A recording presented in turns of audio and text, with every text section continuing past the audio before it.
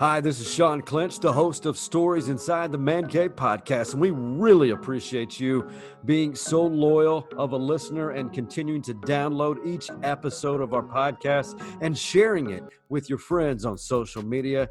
Of course, word of mouth is always the best way to promote something like this, and if you're interested in sponsoring a piece of the middle segment, maybe promote your business, shoot me a direct message to @StoriesManCave and we can make those arrangements. Or if you have a nonprofit organization you would love for us to promote, send that information as well to @StoriesManCave on our Twitter site. As for the next episode, let's ride. Wake your ass up or take a damn nap. And we're the three best friends that anybody could have. It's time. Sean, you were twerking. That's going to happen. Murph, don't be a dick all your life. It's one of the more fun podcasts I've ever done. Hey, I tell you what, if you're not talking about sports in the man cave, I better not say you got a bed. That's it. Sorry, it's all gas, no brakes here on Stories Inside the Man Cave. And gentlemen, we have an Arctic vortex, as they're calling it. Basically a very strong cold front that's going to last until next week. And as we speak, people are raiding toilet paper and water and bread and dairy from H-E-B. How are you, gentlemen? Big Mike, Coach Mo, he is not here today. But Hardball Hards, as always, the Mr. Reliable. How are you guys handling this, what they're calling an Arctic vortex? Well, I'm from Boise, Idaho, so I actually know what it's like to be in the cold weather and not freak out. I can also drive when it gets wet on the roads. I saw we had a 26-car pileup. Hopefully no casualties there. But a little crazy, a little cold, but, it's not bad. Harge is over here in a Christmas onesie. Really rocking that today. Great job, I'm going to tell sir. you right now, Uncle Brother, and I'm going to keep it like that. You put me with the sun, I'm good. Mike, you probably got on shorts right now, don't you? I have shorts and leggings on. That is correct. Yes, I am a true guy. I did not go raid H-E-B. I was supposed to drive to Temple today to get my first vaccine shot, and that was canceled due to inclement weather, I was told. So that's the only negative of today. Other than that, it's a great day. It is a great day. And, speaking of Temple, we're going to have a guy here shortly who is the pride of Temple, Texas. And as we make that segue, I know we are all amused and appreciative of the stories told by the Ty Harrington in our last episode. Jump on your podcast listening platform. Listen to Ty Harrington. He provided the longest first segment, if you were not aware last his stories are second to none. And as we make this transition, jump on Twitter @StoriesManCave. We want to hear from you. But as you're looking on Twitter, maybe this will give you a hint somewhat of our segment one guest. The 1-2 here. Inside. The Royals, 2015 World Champions. That was the clinching pitch, if you will, for the 2015 Kansas City Royals. And then, as we alluded to, Temple, Texas, resides in Georgetown. Everyone, the man of many people, Gene Watson, baseball. So clap. Anybody. Great job, Gene. Stories Inside the Man Cave. Yeah, guys, thanks for having me. It's a joy. I really appreciate it. I've admired y'all's work for a while now. I go way back with Mike. He's like a son to me, and it's a joy to be here with you guys today. Well, for people just listening, a lot of people have seen your name or heard you associated with local baseball. But to give you a quick bio before we make this round table discussion, you played for the late, great Butch McBroom at UT Arlington, correct? And you played there. And you got into scouting about the time I think Harge was coming up the pipeline. Major League Baseball scout, director of scouting, selection committees of USA Baseball. This resume is like 4 pages, if you will. And you now have a couple of World Series rings. How do you sum up this career and the timing of it all? Sean, it's really been quite a dream. I mean, and Mike will tell you, growing up in Bell County, it takes a lot to get out of Bell County. You got to really like dream big and work extremely hard. And we grew up in football environments. I mean, Temple High School was a football school, as was Killeen Ellison, where Mike was, and I never dreamed. I was cut 3 times from my high school baseball team, and just kept pushing and pushing. And I walked on to St. Edward's University my freshman year in college, and just got a little bit better. And I decided to put it all on the line. In 1989, I transferred to the University of Texas at Arlington, knowing that I would either make the baseball team and work for the Texas Rangers in some capacity, or both. And it had both happened. I played 3 years at the University of Texas at Arlington and was a squadman for 3 years. Got to pitch against Baylor, Texas A&M, TCU, and then I went to work for the Rangers, working on the grounds crew, the tarp crew, in the locker room for 3 years. Worked in the ticket office, and just tried to create as many relationships as I possibly could, and just network as much as I could. And in 1994, we moved home, and I became an associate scout for Ralph Bratton and the Houston Astros. And I made a deal with him. I told him that I would work like a full-time guy if he would treat me like one, and he did. And from there, it's just kind of been a journey. Spiraled out of control to the Padres through 99 and the Braves through 2002. Went to the Marlins in 03. And then in 2006, my boss with the Atlanta Braves got the GM job in Kansas City. And I had been with him up to December of this year, when Perry Manassian, who was one of the bat boys and clubhouse attendants for the Rangers when I was there 25 years ago, got the general manager's job in Los Angeles and brought me over as the senior advisor to baseball operations. So it's been an amazing ride. My family and I have been extremely blessed, and it's just been a great journey. And Gino and I go way back, and we've been friends for a long time. And as you said, we've known each other since the very beginning. And his journey is one of those that is a true baseball lifer. I mean, he's the true meaning of starting from the bottom and working his way to the very top. And he's right. We grew up in the 250. Back then it was 817, but it's the 250 now, and we continue to represent it to the best of our abilities. I wanted to ask you this, Gene, as you started your journey and to your point of starting at St. Edward's as a walk-on, I cut 3 times in high school, and all the things that you went through, did that make you, I mean, obviously it made you who you are today, but I'm talking about, did you start breaking down players then, start scouting to, why did I get cut? Did I not fit this mold? Did I not fit that mold? Is that what got you into the scouting part of it?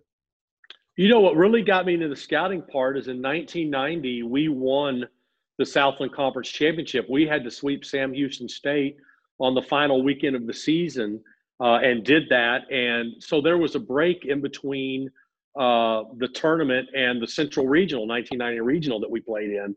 And I was coming home for a couple of days, and they said, hey, would you be willing to go to Disch-Falk Field and advance the Southwest Conference tournament? And I didn't know what advancing was, but it was basically, these pitchers throw this pitch and this count, and this is when they bunt, and this is when they steal, and this is when they hit and run. And I broke down this very elaborate scouting report on the University of Texas. And I knew when I walked out of Disch-Falk Field on that Sunday afternoon that I wanted to be a scout. And moving into the 91 season, I would see scouts at our games that are dear friends of mine and mentors of mine today.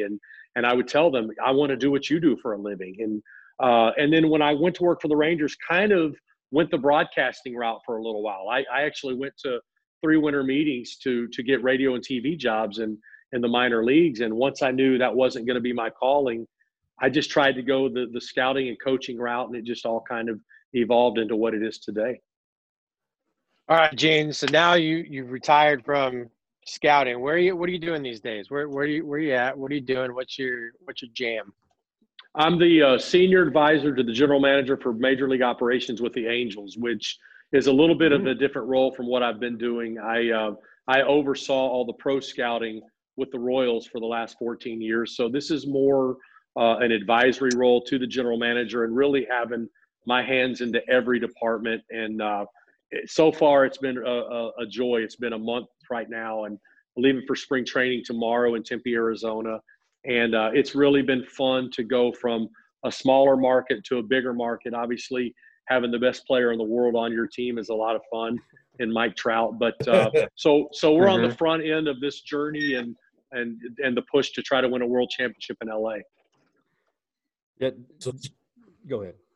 Gene, you talk about that. You're going from the small market of Kansas City, which you won championships in that small market, got to the World Series a couple times, and now you're going to this mega market. And with your past and being around the game as much as you've been, when you look at a guy like Mike Trout and you look at the organization, and now you're the special assistant, but do you continue – or excuse me, advisor, sorry. But do you continue to evaluate and continue to look for those types of players that will fit the Angels organization that can come in and help build that championship team as well? Yeah, Mike, it's an immediate push, and that's the one battle cry that I've sort of had this first month is that – if you look at the scoreboard, Mr. Marino has been an owner since 2004, and he's 74 years old, and Joe Madden's 66 years old. Mike Trout's been in 3 playoff games. He's 0-3 in those playoffs games. The sense of urgency has to be high, and it has to be about winning right now. There's no building of the minor leagues to win. The push to win a world championship has to be immediate, and that's really been the battle cry so far in the early going. Gino, you mentioned there's very few people. I mean, I know we use the term. I call Big Mike and you and Hard's brother. There's like a brotherly type of relationship. And GM Drayton Moore with the Royals, you refer to him as family and as brother. Now, as far as that goes, you talk about someone here recently that is a significant piece to the modern era of baseball, but from the media point of view, Pedro Gomez, you've developed quite a relationship. And, a lot of us felt like, because before we started recording this podcast, Big Mike made a significant comparison. We all felt like we knew him because of his reporting on ESPN. He did it in a way in which it was personable. It was not just cookie cutter. It was truly based on relationships, trust, and someone who had a great work ethic. But last week, you introduced me to him, the first week of February. You introduced me to him for the first time. And just like we see on television, on his reporting, genuine person. You, unfortunately, and he was there to MC the RBI dinner and fundraiser because of your relationship. Sudden death. He just left us, and I know this has been tough for you. Yeah. How do you, for all the people who don't know him away from his incredible talents, he's an incredible father and husband too, but as your brother, how do you describe that relationship and how you've gotten to know him? Yeah, that's a great question. I think it sums it up like this. I mean, like when we got the word Sunday that he had passed, and the text started to roll in from the people like yourself that had met him at the RBI dinner to the person it was. I felt like I'd known him forever. And that's who Pedro was. That's what embodied Pedro Gomez, is we all have our moments. And I told y'all the story earlier. I've got 1,000 of those stories, but so does everybody else that ever encountered Pedro. He was an incredible, first of all, husband and father. And then secondly, just a universal figure when it came to the media, as far as, holding people accountable, getting the story that nobody wanted to give.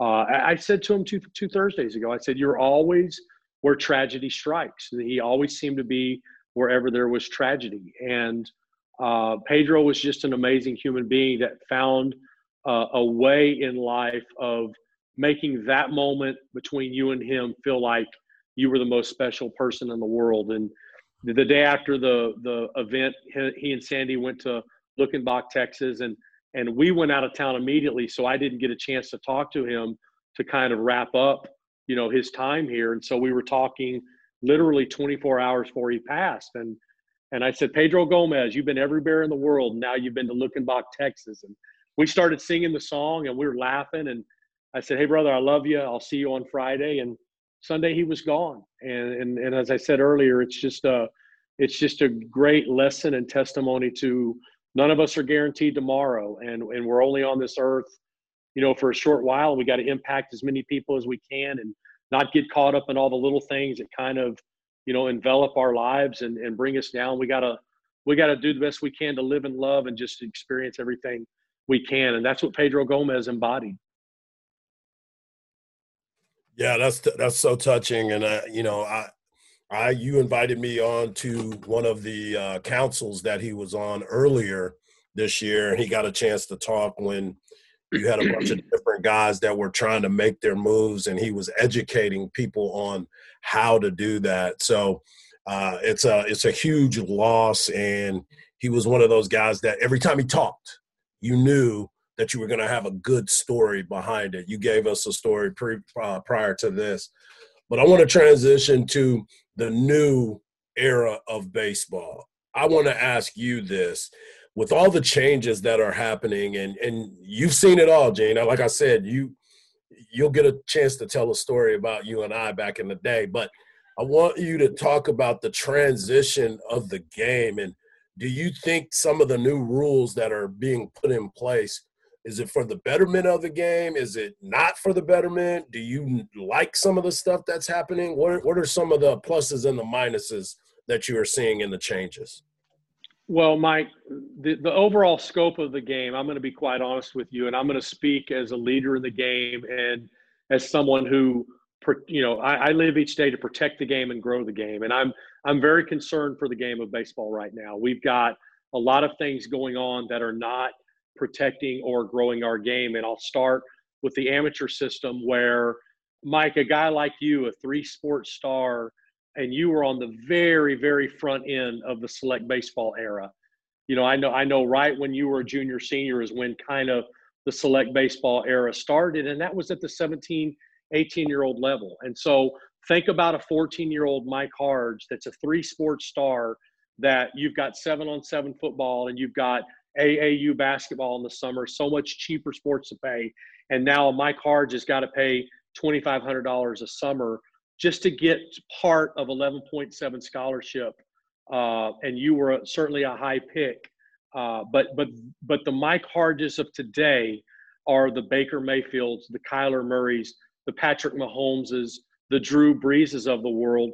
And those kids are gravitating to football because of the expense and the cost that comes with, playing amateur baseball just to get a piece of 11.7. You sign to play football, you go into the Big 12 or the SEC, you're in front of 100,000 people every week. You go into the draft, you're playing every Sunday.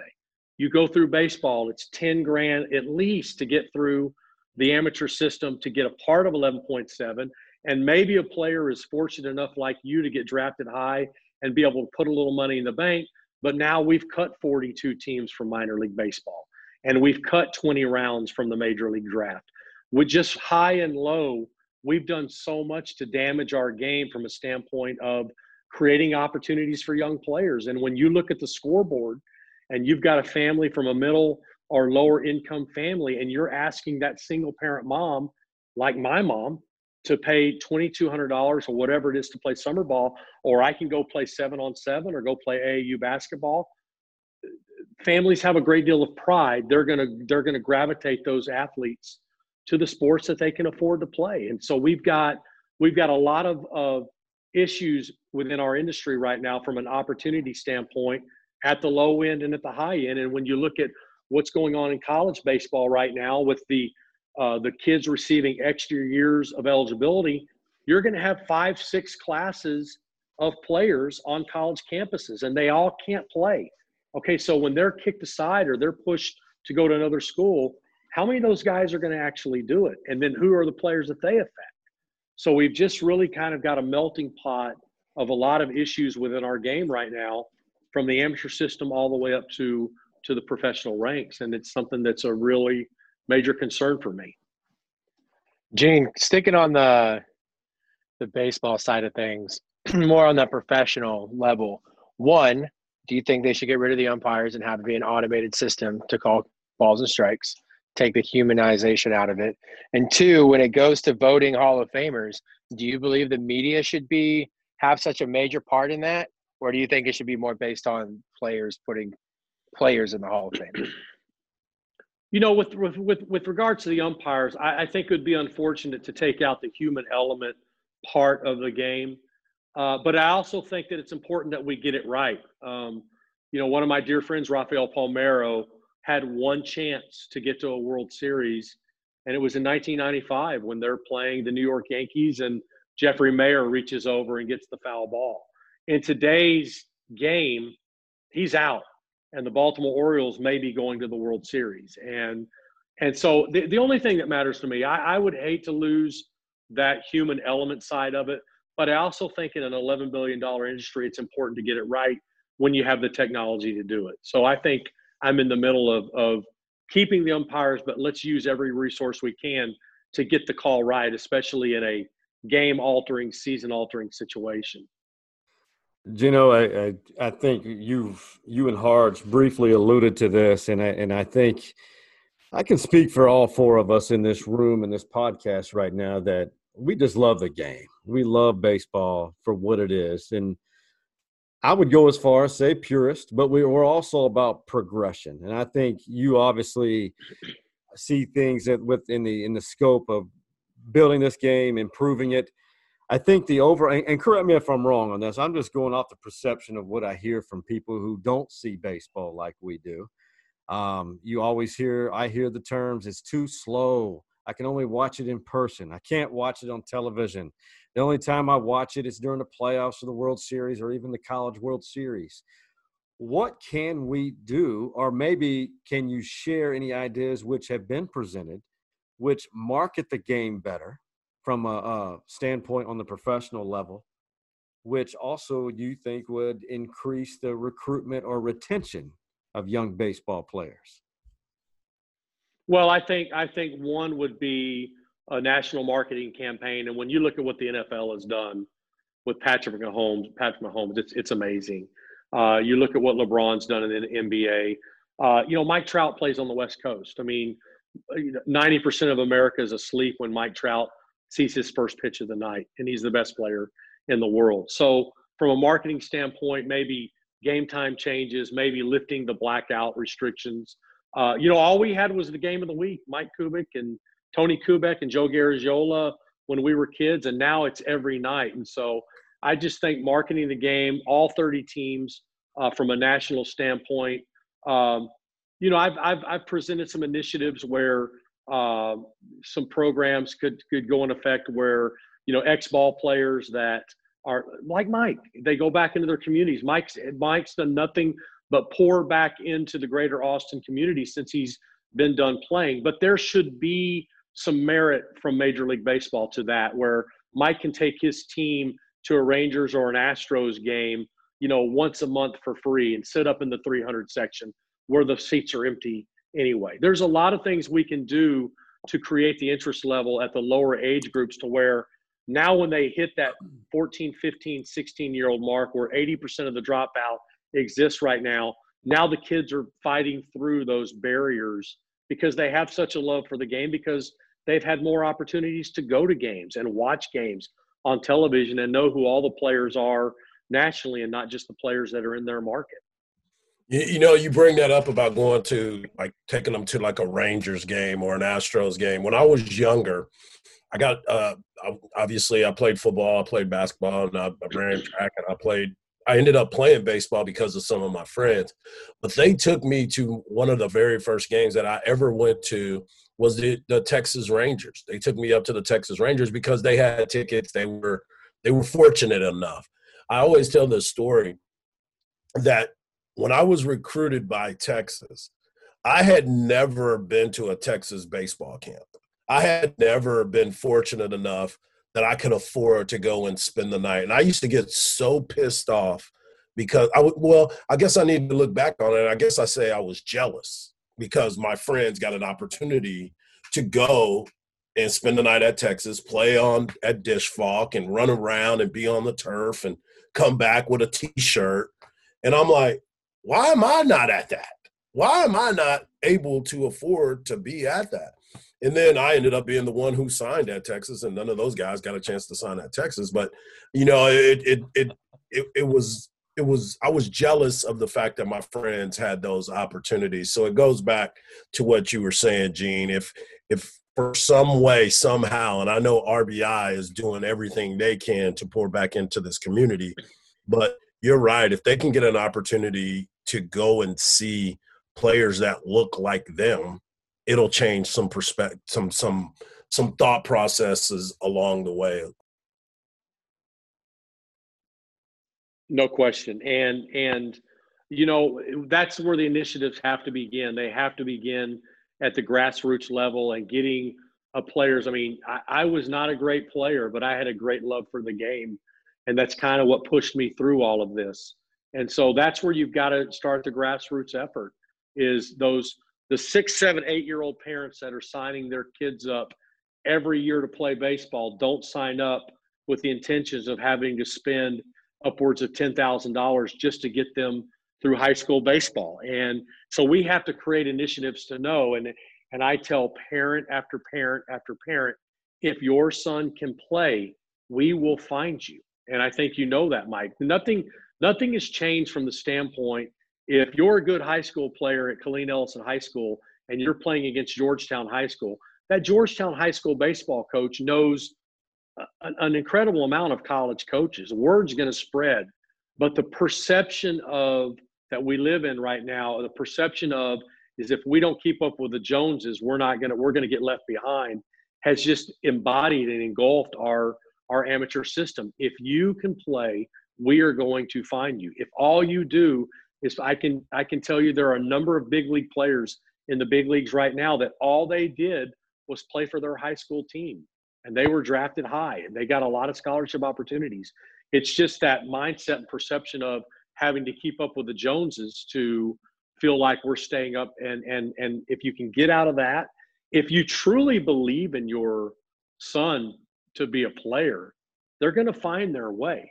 And so that's just what I believe. And it's just fighting that fight and getting kids to the ballparks and getting them to love the game as early as they possibly can, as strong as they possibly can. Speaking of getting them to love the game, why don't you kind of talk a little bit about DBAT up there in Cedar Park? You know, you got ties to that as well. Kind of tell everybody like what's going on up there. Georgetown. Yeah, up here Georgetown. in Georgetown. Sorry, why did I say Cedar Park? Georgetown. That's all right. Right next to Eastview High Clint School. will edit that out. Don't worry about it, Gene. That's okay. It's right next to Eastview High School. My son, Tyler Watson, who recently retired after 6 years of professional baseball, is the general manager. And that's basically what the scope and the focus is of this facility. It's not to generate the most Division I or college athletes that we possibly can. They want to create an atmosphere of kids coming in and enjoying the game, loving the game, being with their teammates, and getting better as players. And there's a lot of character and leadership aspects to it. They don't talk about scholarships here. They don't talk about offers. It's about coming in and enjoying being with your teammates and being around the staff and having a lot of fun. And it's been open for about 3 weeks now and really doing well. So if you're in the area, 130 and 29 next to Eastview High School, it's a really, really fun place for the kids to be. Gino, we've had some esteemed people enter the man cave, and we've heard some amazing man cave stories. And you can only imagine, if you didn't hear last week's episode, Ty Harrington's story. I think that was Hall of Fame material. Is there any story from all your years in baseball or your life, or even a Pedro Gomez story, which you deem you would love to share with everybody, which may be man cave story potential? I know you have some locker room ones. I'll tell you. Let's see. I've got a couple of good Nolan Ryan stories, or I can give you one really good Pedro Gomez story from the night we won the World Series. So, which would you rather have? Gentlemen, what do you guys think? I want you to give me the Nolan Ryan story. But then I Okay. also want you to give the story about you and I. Oh, yeah, Okay. absolutely. We got to get him. So the Nolan Ryan story, I'll give you one of two. The greatest thing about being with Nolan Ryan for 4 years was the 4 days that he didn't pitch. And so he would pitch, say it was a Monday night. Well, Tuesday, Wednesday, Thursday, Friday, he would get his weights in. He would do, all the things and he was on the front end of all the strength and conditioning with Marty Stadjahar at the time. But it was those 4 nights that he didn't pitch that were just a joy, because it was our time to talk baseball with him and spend a lot of time with him. And G.W. Bush would come down to the clubhouse and we would sit in Joe Macco's office and talk. And so one night it was Bill Ziegler's, our trainer's, birthday. And they had a big cake, big sheet cake in the food room. And so we're all sitting in Macco's office, and Nolan called me Snacks. He said, Snacks, go fix me some popcorn. And so I go in the food room and I'm popping popcorn. And about 2 minutes later, Nolan and Scott Champerino, who now works for Scott Boras, and Ziegler come in the food room. And Champerino is talking about how his stomach's hurting. He's like, oh man, my stomach's hurting. And Nolan goes, Snacks, what's that smell? And how when you're popping popcorn, the whole room smells like popcorn. And I said, no, it's popcorn. He goes, no, something smells in here. And he goes, Champ, why is your stomach hurting? He goes, I don't know. He goes, well, what'd you eat? And Champ goes, I ate some of that cake. And Nolan goes, Snacks, did you eat that cake? And I go, no. And he goes, well, have you smelt it? And I leaned over to smell it, and he took my hand and shoved my face all in the cake, and I'm covered in cake. Yeah, that was Nolan Ryan in a nutshell with the practical jokes. That's Mike awesome. Hardge story. Okay, so I'm going to go to Carmel, California to play summer ball. Mike Hardge's junior into senior year. And Larry Haynes, the head baseball coach at Temple High School, says, hey, what are you doing this summer? And I go, I'm going to California to play summer ball. And I couldn't really afford to do it. I had a family out there that was going to house me. And he goes, man, why don't you stay back and coach our Pony League, which nobody would even know what Pony League is now. Pony League. I coach this team. Now I am 19 years old, coaching 17, 18-year-olds. And we're playing Mike's going to get a little bit more of the story tonight. So we're playing Colleen Ellison. And Mike Hardge, who I mean this with all sincerity, truly one of the best athletes I've ever seen on a football, basketball, baseball field. I mean, we're talking – I profiled him as Gary Reedus in the big leagues, who played for a very long time. That's who Mike Hardge was. And he hadn't gotten hurt, he would have had a very long career. But this 17-year-old Mike Hardge is in the batter's box, and he's hollering out to my pitchers, throw me a fastball. And J.J. Villarreal, who is also my age, is the umpire in the field. He's now the superintendent of schools in Rockwall. So JJ, somebody's got to drill this guy. And Mike is hollering out. So I tell my pitcher, next time Hardge comes out, I want you to drill him. Well, these guys are all boys. Hey, ain't nobody hitting Mike Hardge, because you got to leave the stadium eventually. And so I asked Jason Knight to do it. He wouldn't do it. I asked Patrick Stanford to do it. He wouldn't do it. So after the third at-bat, I enter myself into the game. 19 years old. I'm the coach of the team, and I enter myself in the game.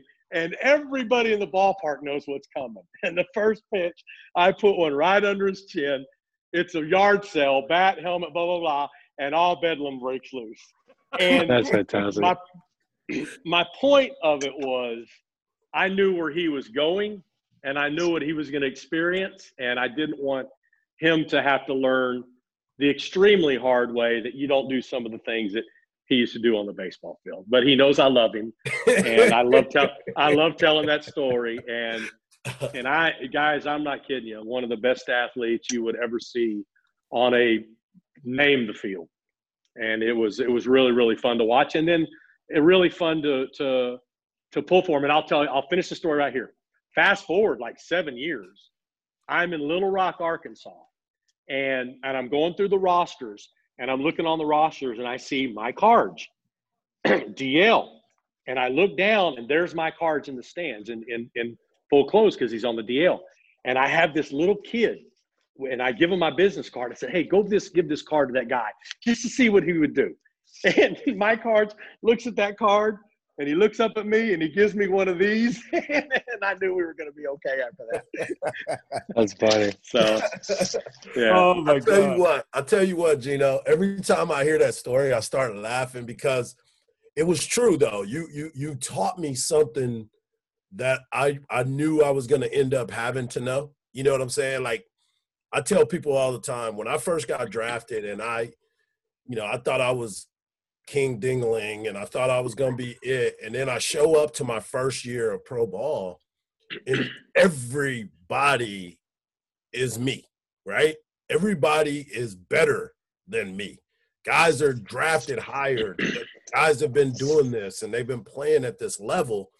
And you get humbled. You get humbled really, really fast. And then you really have to go back and put the work in. And it goes back to the beginning of the story of Gino.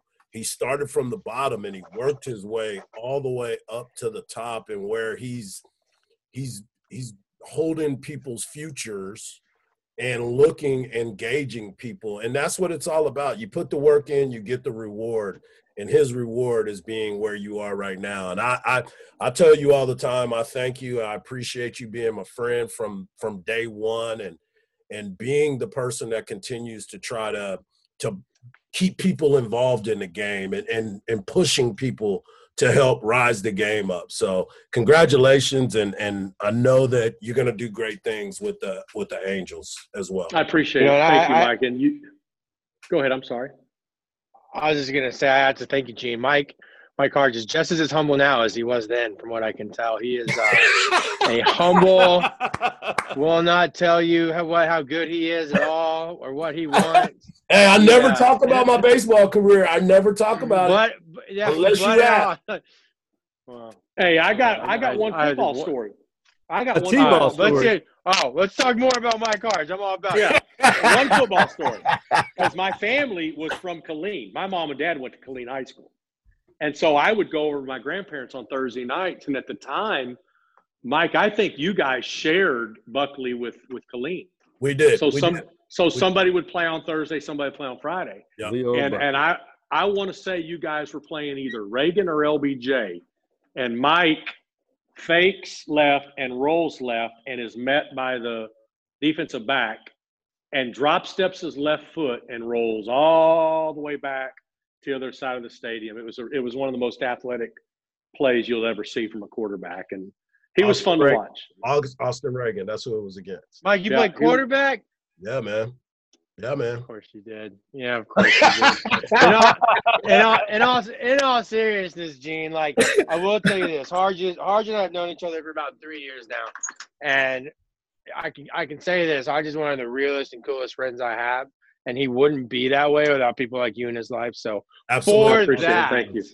I will say thank you for that. Now we could have worked on the humbles and stuff, maybe a little bit more, a couple more fucking fastballs to like the middle of the back. Believe me, I got my share of fastballs under the chin throughout my career. God almighty. You know, one thing I think when I first met you, Gino, it was before the MLB season started. This must have been 2012, 2013. And this is honestly, I think this is where I first met Harge, up in the press level of Dell Diamond, that table. It's like the table of sacred stories where all the scouts meet. And I was like, wait, how do I get initiated in this fraternity? You know, and Driscoll would be sitting there, and then there were some other guys, and you get the stories you guys told, usually at other places like OKC, Wichita, and other press levels I've been to, you hear the same stories over and over. Not at the Dell Diamond MLB scouting table. And I remember seeing Harge there, and I was like, man, this guy looks familiar. Lo and behold, just like we all are, we're all tied together. And those stories, I mean, it's like one big fraternity, right? Man, no question. And that's what everybody's kind of really saddened for right now. And I cannot wait to get on the plane tomorrow and head to Tempe and just roll into the complex and just meet my new coworkers and teammates and players and coaches and managers. And that's really what's been lost since the pandemic hit. I mean, we left Surprise, Arizona last March 11th. And, you know, I told my wife at the time, I said, we'll be back in 3 weeks. And we haven't been back since. And so I think that this last year has been great perspective on not taking anything for granted that you have in your life, because it can all be taken away from you. And that's the beauty of the baseball family, is that family takes care of family, and we all look out for each other through the good times and the times you got to drill somebody, and we take care of each other. And but that's and the Round Rock Express, that is one of the most unique situations, and not just baseball, in all of professional sports. What the Ryan family and Chris Almendaris and Tim Jackson and Mike Capps, what they've created there from a family atmosphere and a culture, it's second to none. And I don't get there as much as I wish I could. I hope I get to, but it is truly, truly a special place to be when you're up there at Dell Diamond. Well, fun fact, my grandparents, my grandmother's family used to own all that land. The Petersons, and they're the ones that sold it. Yeah, they were always one sale off, is what my grandpa used to always like to say. But yeah, man, we the Round Rock Diamond, shout out to Chris. He shot me a text the other day. But he's a great dude up there, man. Round Rock is a cool little place for a AAA team. I also got to say, I'm really happy the Rangers are back there. Go Rangers, go! Diehard Rangers fan. Got him for 10 years. Maybe now you're trying to take food off my table. Yeah, hey man, I'm not trying to say. Listen, I'm still pissed off. Mike Trout got picked 27th. The Rangers picked like 13th that year. I mean, they fucked up too. But let's just be real. Like, I sure as hell, when you were like, "Yeah, we're gonna get the Angels really going," I'm like, sure hope you don't, but I'm really rooting for you. Well, Gino, it has been a special moment. We've been talking about this since last year. We just couldn't get our schedules aligned. We're very excited for you and your new opportunity with the Angels. And as Hardball Hard said, you started from the bottom. You worked your way all the way to the top, man. You are an esteemed executive now in MLB, man. We couldn't be more proud of you. Thank you so much, guys. I enjoyed it. It was great. And if I can ever help in any way, don't hesitate. Hey, no, I love you, brother. No, I love you, man. Love you guys. Y'all take care. Nice okay? Take it easy. Gene Watson, folks, we're going to wrap things up here on episode 59 on the other side of this break.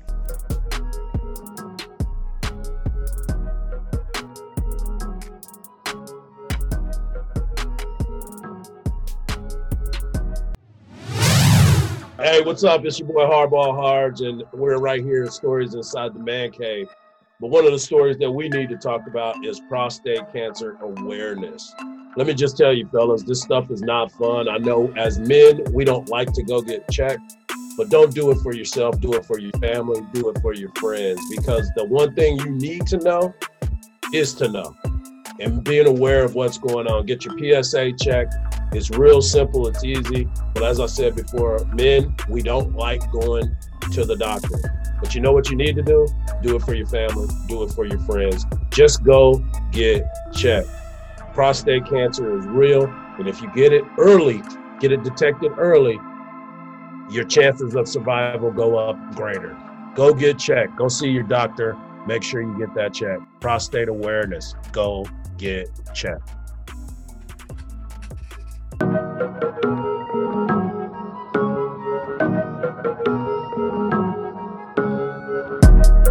Hey, a big happy birthday shout out to a Longhorn baseball legend, the Cliff Gustafson, a.k.a. Coach Gus. Hardball Hards, Big Mike, 90 years young today on the dropping of this podcast. How about that? Happy birthday, Shit, Coach. man. Happy birthday, Coach. I'm supposed to make it to 86. That's the agreement I have with my wife. 86. That would be our 50th anniversary. I would be 86 years old by the time that we had our 50th. I even have an 86 tattooed on my wrist for a special reminder. Now, does that help me? No. Why? Because my dumbass is intermittent fasting and went and bought gourds of food at Whataburger and ate it all. Anybody else ever done that? Where you're like, you know what? I'm an intermittent fast because But you know what? Since I'm intermittent fasting and I'm starving, I'm going to order a spicy sandwich combo. Oh, let me get that spicy and sweet burger. Oh, and I'll get another burger too because I'll eat that later. Then you just start eating and you're like, fuck it, I'll eat the onion rings too. Yeah, I didn't get a shake, which makes me feel skinnier. That's a win. Oh, my God. That's a win. What a fat POS. I think you should have just went with the shake, dog. I should have, man. If you're going to go all in. My wife over here at night, though, I was like, you're eating healthy because you're pre-diabetic. I'm like, I eat healthy all the time when I'm not around you, which is a lie because all I eat is shit. I got P. Terry's and I got Whataburger right next door, and it is doing me no favors, gentlemen.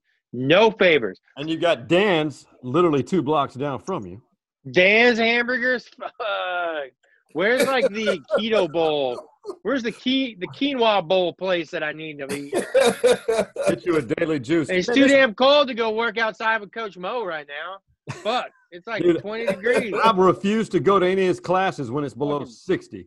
Balls are just shriveling up walking outside. I don't live in Idaho anymore. I live in Texas for a reason. This is some bullshit. Hey, guys, real quick, Texas football recruiting. I know we talked about it briefly last week, but as far as I hate the term transition class, Sarkisian rap. Malik Murphy, baby, my kinfolk. Who? My kinfolk, Malik Murphy. Oh, yeah. 5-star quarterback out of Cali. Out of Cali. What's up? I see you. Dimes. So Jared Blue, shit. Like Eddie Murphy. I used to tell people Eddie Murphy was my uncle. They didn't believe me. They saw you. So they saw. Yeah, it's because I'm Caucasian. Well, nah, it's just the outer side. You were deprived of the melanin, bro. I know what I am. I'm a G, dog. Yeah, I got you. It's I think we can all say if you're going to call this a transition class, he's got a pretty salty transition class coming in momentum in 2022. I'm with you though, Sean. I don't like that. I don't like it being called transition class. These guys are all former high recruits. They were 5 stars, 4 stars. They are capable of doing some amazing things. I think the coaching failed them last year. The new coaching is going to come in, and they're going to have them in some different situations. As far as recruiting, he left 4 scholarships open so he could get some grad transfers that could come in and help out in some areas that they're missing. I believe that this team is going to be a lot better because everybody needs to understand. This team went 7-3. The team went 7-3. They weren't 0-5, 0-10. They weren't a losing team. He got fired because he didn't execute things well on the field. He had no relationship with his off the field. He was executing off the field, but he wasn't executing on jewelry sales. Jewelry. Give me that birthday discount all year round, girl. I cannot deal with y'all, man. Let me get that necklace. Maybe go in there, drink a little champagne on South Congress. Drink a little champagne in South Congress when my wife shops for her birthday discount all year round. How often do you think he went to Perlis? I'm done with y'all.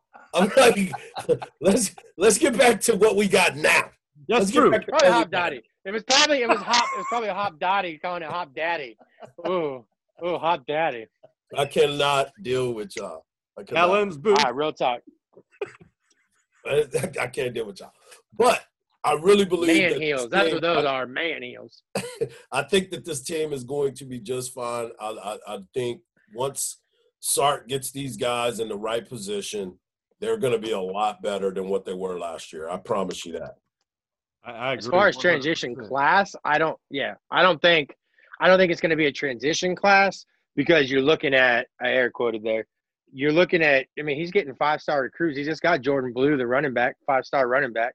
He's about to get a 5-star quarterback. And these guys, I mean, like, he's going to get recruits. Yeah. He's going full in, like, full. I'm calling top 10 recruiting class, maybe top 5 this year with his first year under the belt at UT. As far as, like, a transition year at Texas, I agree with Mike 100%. He has a team coming back. He's got a quarterback in Casey Thompson. He's also got Bijan Robinson. Dijon Robinson, Hudson Card. He's got people in place. Joshua Moore. He's got receivers out. He's galore. You got in some transfers. You got a little bit of a D-line. I think he's going to be all right. I think this year he probably wins like 8 or 9 games his first season. Which is fine. But I mean, I don't know, man. Spencer Rattler didn't look that good. I mean, he was all right. He was up and down. Does he do better in year 3 or year, because he redshirted his first year, right? I don't know. We'll see. But all in all, I think Sark's going to do all right. And again, you got to remember, he's got a great staff around him, man. He's got a great staff, and it's only going to get better. I'm excited. Ooh, hat sales are going to be fucking booming. All gas, no brakes, baby. All gas, no brakes. All gas, no brakes. All gas, no brakes. You know what else? I know we are all excited about this. Texas. You want to talk about basketball? I can't wait to talk about basketball. Oh, well, I can't wait to talk about our basketball team. We almost there. Resilient they are, and how they practice the break, and how they practice the press, and how they stop switching. I'm spitting. I'm so pissed off. You're pulling a Lou Holtz over here. So I'm pretty sure 1 week from the day of this podcast drop, we're excited for that day, the 19th, when Texas baseball opens up against 3 of the nation's finest college baseball programs, all from the SEC. Mississippi State, Arkansas, and Ole Miss back-to-back at the Rangers' new ballpark. 7th, 8th, and 6th ranked teams in the country. And so how do you feel about the team? Well, this is what David Pierce said about what he likes the most about this upcoming team. And, you know, one of the main reasons is because there is an extra year of eligibility for many of his Longhorns. I like our depth, and I think that's going to be our strength going into this year is, you know, multiple guys that can toe the rubber. You don't want to go in this year with one catcher, or you feel like you've got a 1 and your number 2 is kind of – he's solid on a Sunday, he's solid in a lopsided game, but he's not a guy that can catch a lot of innings for you. And I love our depth behind the plate. We have 3 guys and potentially 4 guys that give us options. A lot of infield options, and really, you know, we have 4 guys in the outfield with Kennedy, Antico, Todd, and Hodo that can really go. Coach Pierce is one of those guys who is even-keeled. He's not going to get too excited because he knows the potential of this club. Every coach that would ever coach UT baseball knows that Omaha is the end-all, be-all. But I'm going to go ahead and say it. This is an Omaha-type team as they were before COVID interrupted. He's talking about the depth being the strength of this team. Now, Harge and Big Mike, obviously everyone's going to have depth. What excites you about this team? Is it the depth or something else?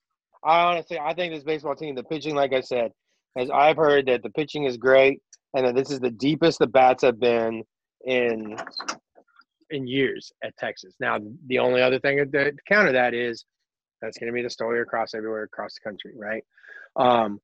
But in the Big 12, it sucks to see, but a lot of programs are losing out on their top players. Oklahoma lost their number 1 pitcher. Texas Tech lost their number 1 pitcher. So they're going to have to adapt. And how's that?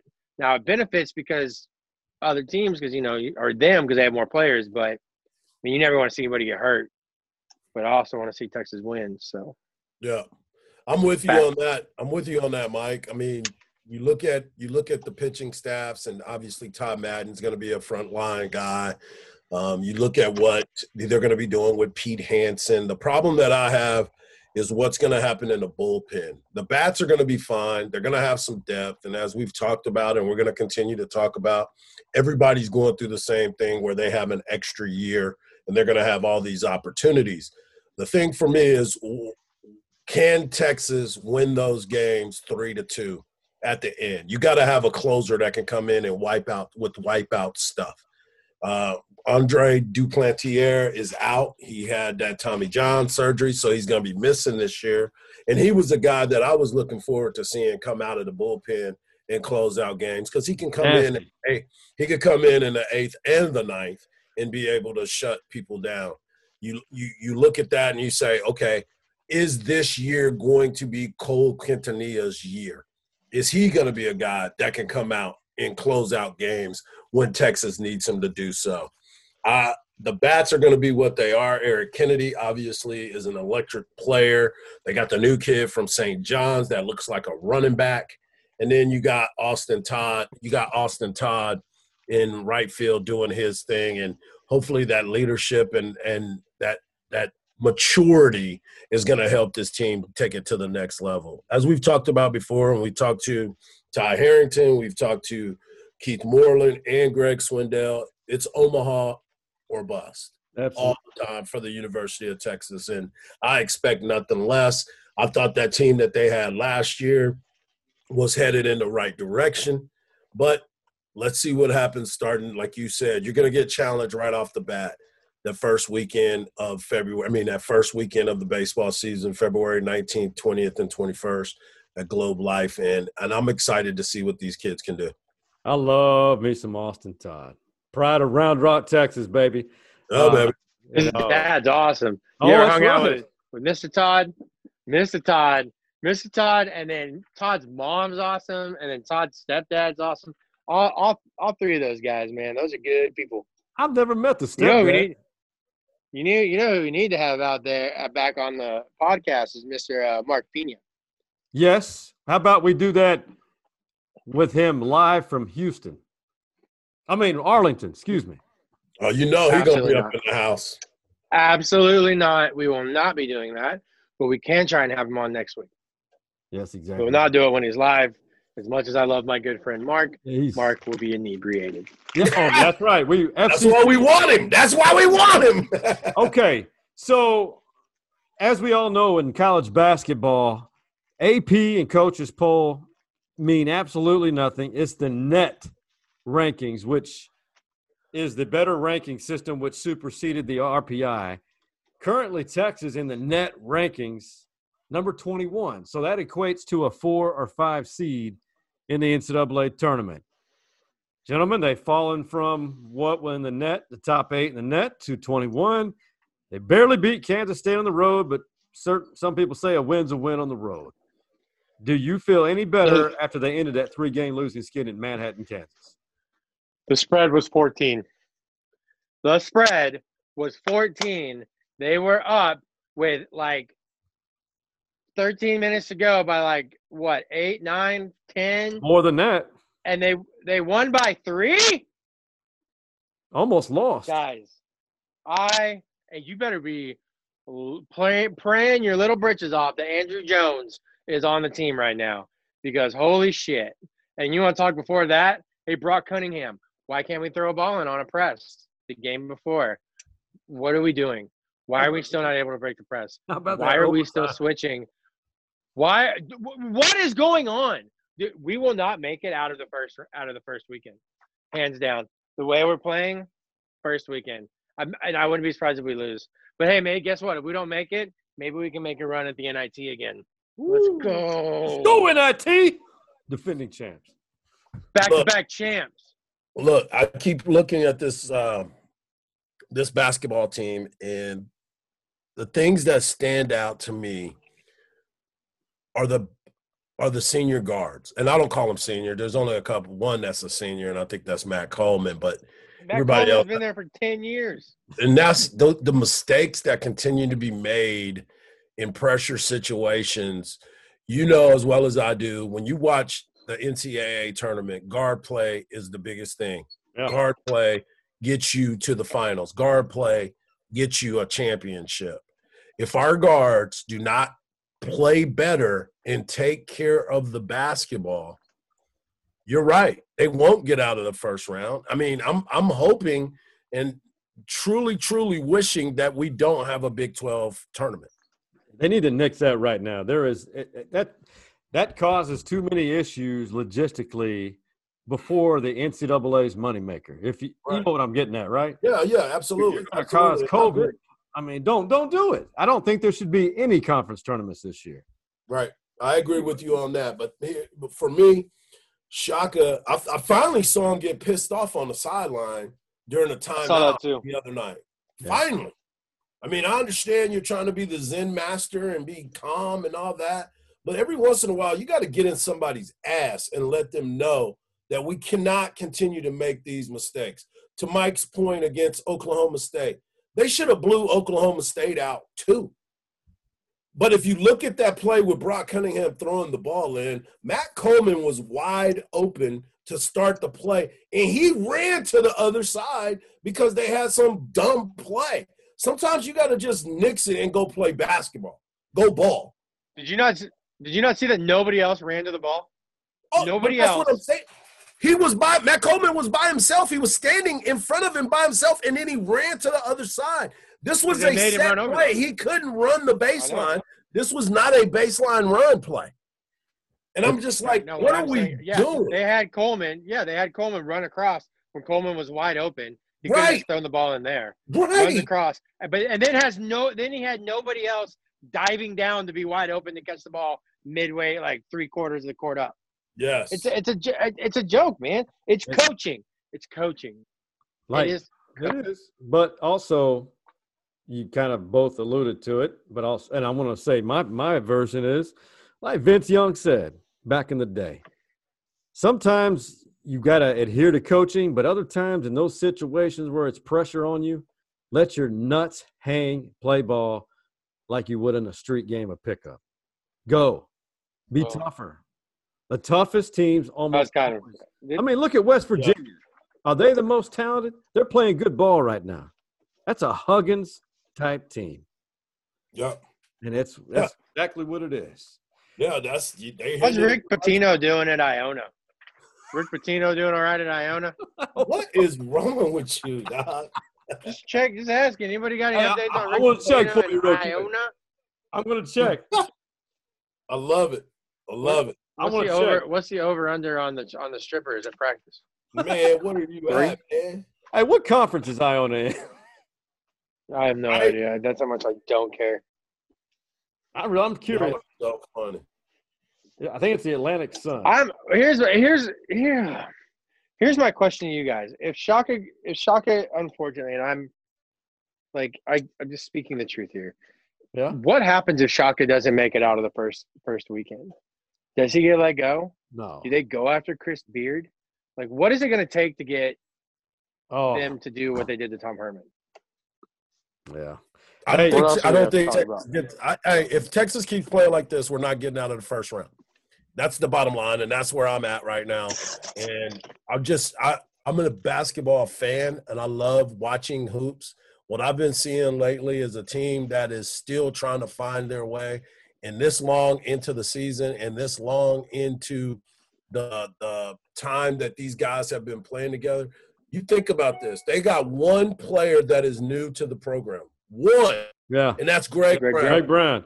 Everybody else knows what Shaka wants, knows what the offense should be, and we're still having the same mistakes. That's a problem. Do they know?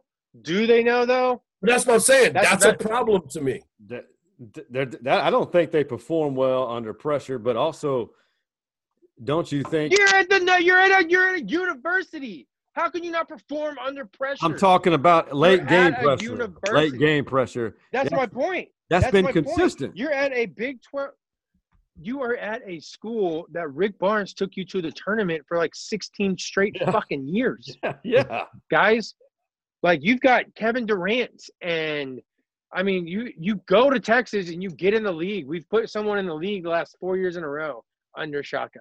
Yeah. So, I mean, like, it's there. My question is, what is going on? What is going on with the coaching? Right. I just don't get it. And he keeps and he's changed. Listen, he's changed. You guys know he's changed assistants. That validates your question. I'm with you, man.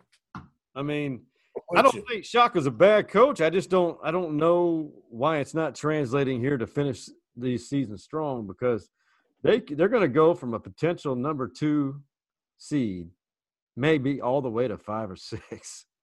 Man. But the Big 12 for sure is the number 1 league in the country. Yeah. By far. So they've got TCU at home Saturday, at OU Tuesday. I'm not going to say gimme games at all, especially in Norman. Nope. So before we wrap up, let's tell me something good, fellas, real quick. Harge? Well, as things are starting to change. It's baseball season. Check out the Hard Knocks Life podcast. We're doing Absolutely. one every week with Coach Ty Harrington. It's called Real Hardball Talk with Ty Harrington. We're going to be previewing Big 12 baseball, and we're going to be previewing the Sun Belt because Ty made his bones in that Sun Belt. So that's next. That'll be coming out tomorrow, or no, actually later tonight, because tomorrow we're dropping stories inside the man cave with our man, baby, with our man Gene Watson. And Hat Boy is supposed to be looking out for me. He still is. Sometimes he gets emotional and he doesn't do things because he gets caught up, and I need to talk to him. But just do one thing: wear your heart on your head. Wear your heart. Whoa. I Whoa. like it. I like it. Tell me going something deep good with the, there, Big Mike. Going deep with the slogan of did you just read that? Is that what Yes, I did. Oh, okay. All right. The slogan of Last and Nets. Yeah. Well, sometimes you give people discounts and they're asking you to go above and beyond for discounted stuff so you fit them in when you have time. That's just something you do when you help out friends. Sometimes you get around you are not the top of the totem pole, Mike, as we discussed earlier with our great guest Gene, and your humbleism is just continually growing. Some good news. We have new Texas baseball hats coming out for the University of Texas that will be launched this weekend. You can also get your All Gas No Breaks hat only at laststandhats.com. Pre-sale available now. Hats will ship out by the end of February. Beautiful. Maybe one day we will have some swag. Stories inside the man cave swag. It'll happen. Probably not. It'll happen. Probably not. I'm looking to crystal ball. I see some stories inside the man cave swag here. It's in the We'll have some swag. swag. We'll have some swag. We'll send Calendar you some year. I'll tell you something good. Guys, chill out. It's winter. We got a winter storm. Everything's going to be all right. Don't all go in HEB at the same time, man. We're going to have fun, and when it snows on Tuesday, enjoy it. We can live in harmony like we did last time it snowed. Life is good. Relax and love. And that's it. Four. The absent Coach Mo got a broken record. Who? Yeah. Who? You? Shout out to our boy Coach Mo. Shout out to Coach Mo and Coach Mo's Elite Fitness. For him, Big Mike and Hardball Harsh, we out. All of the play when you see him in the street. Take a damn nap.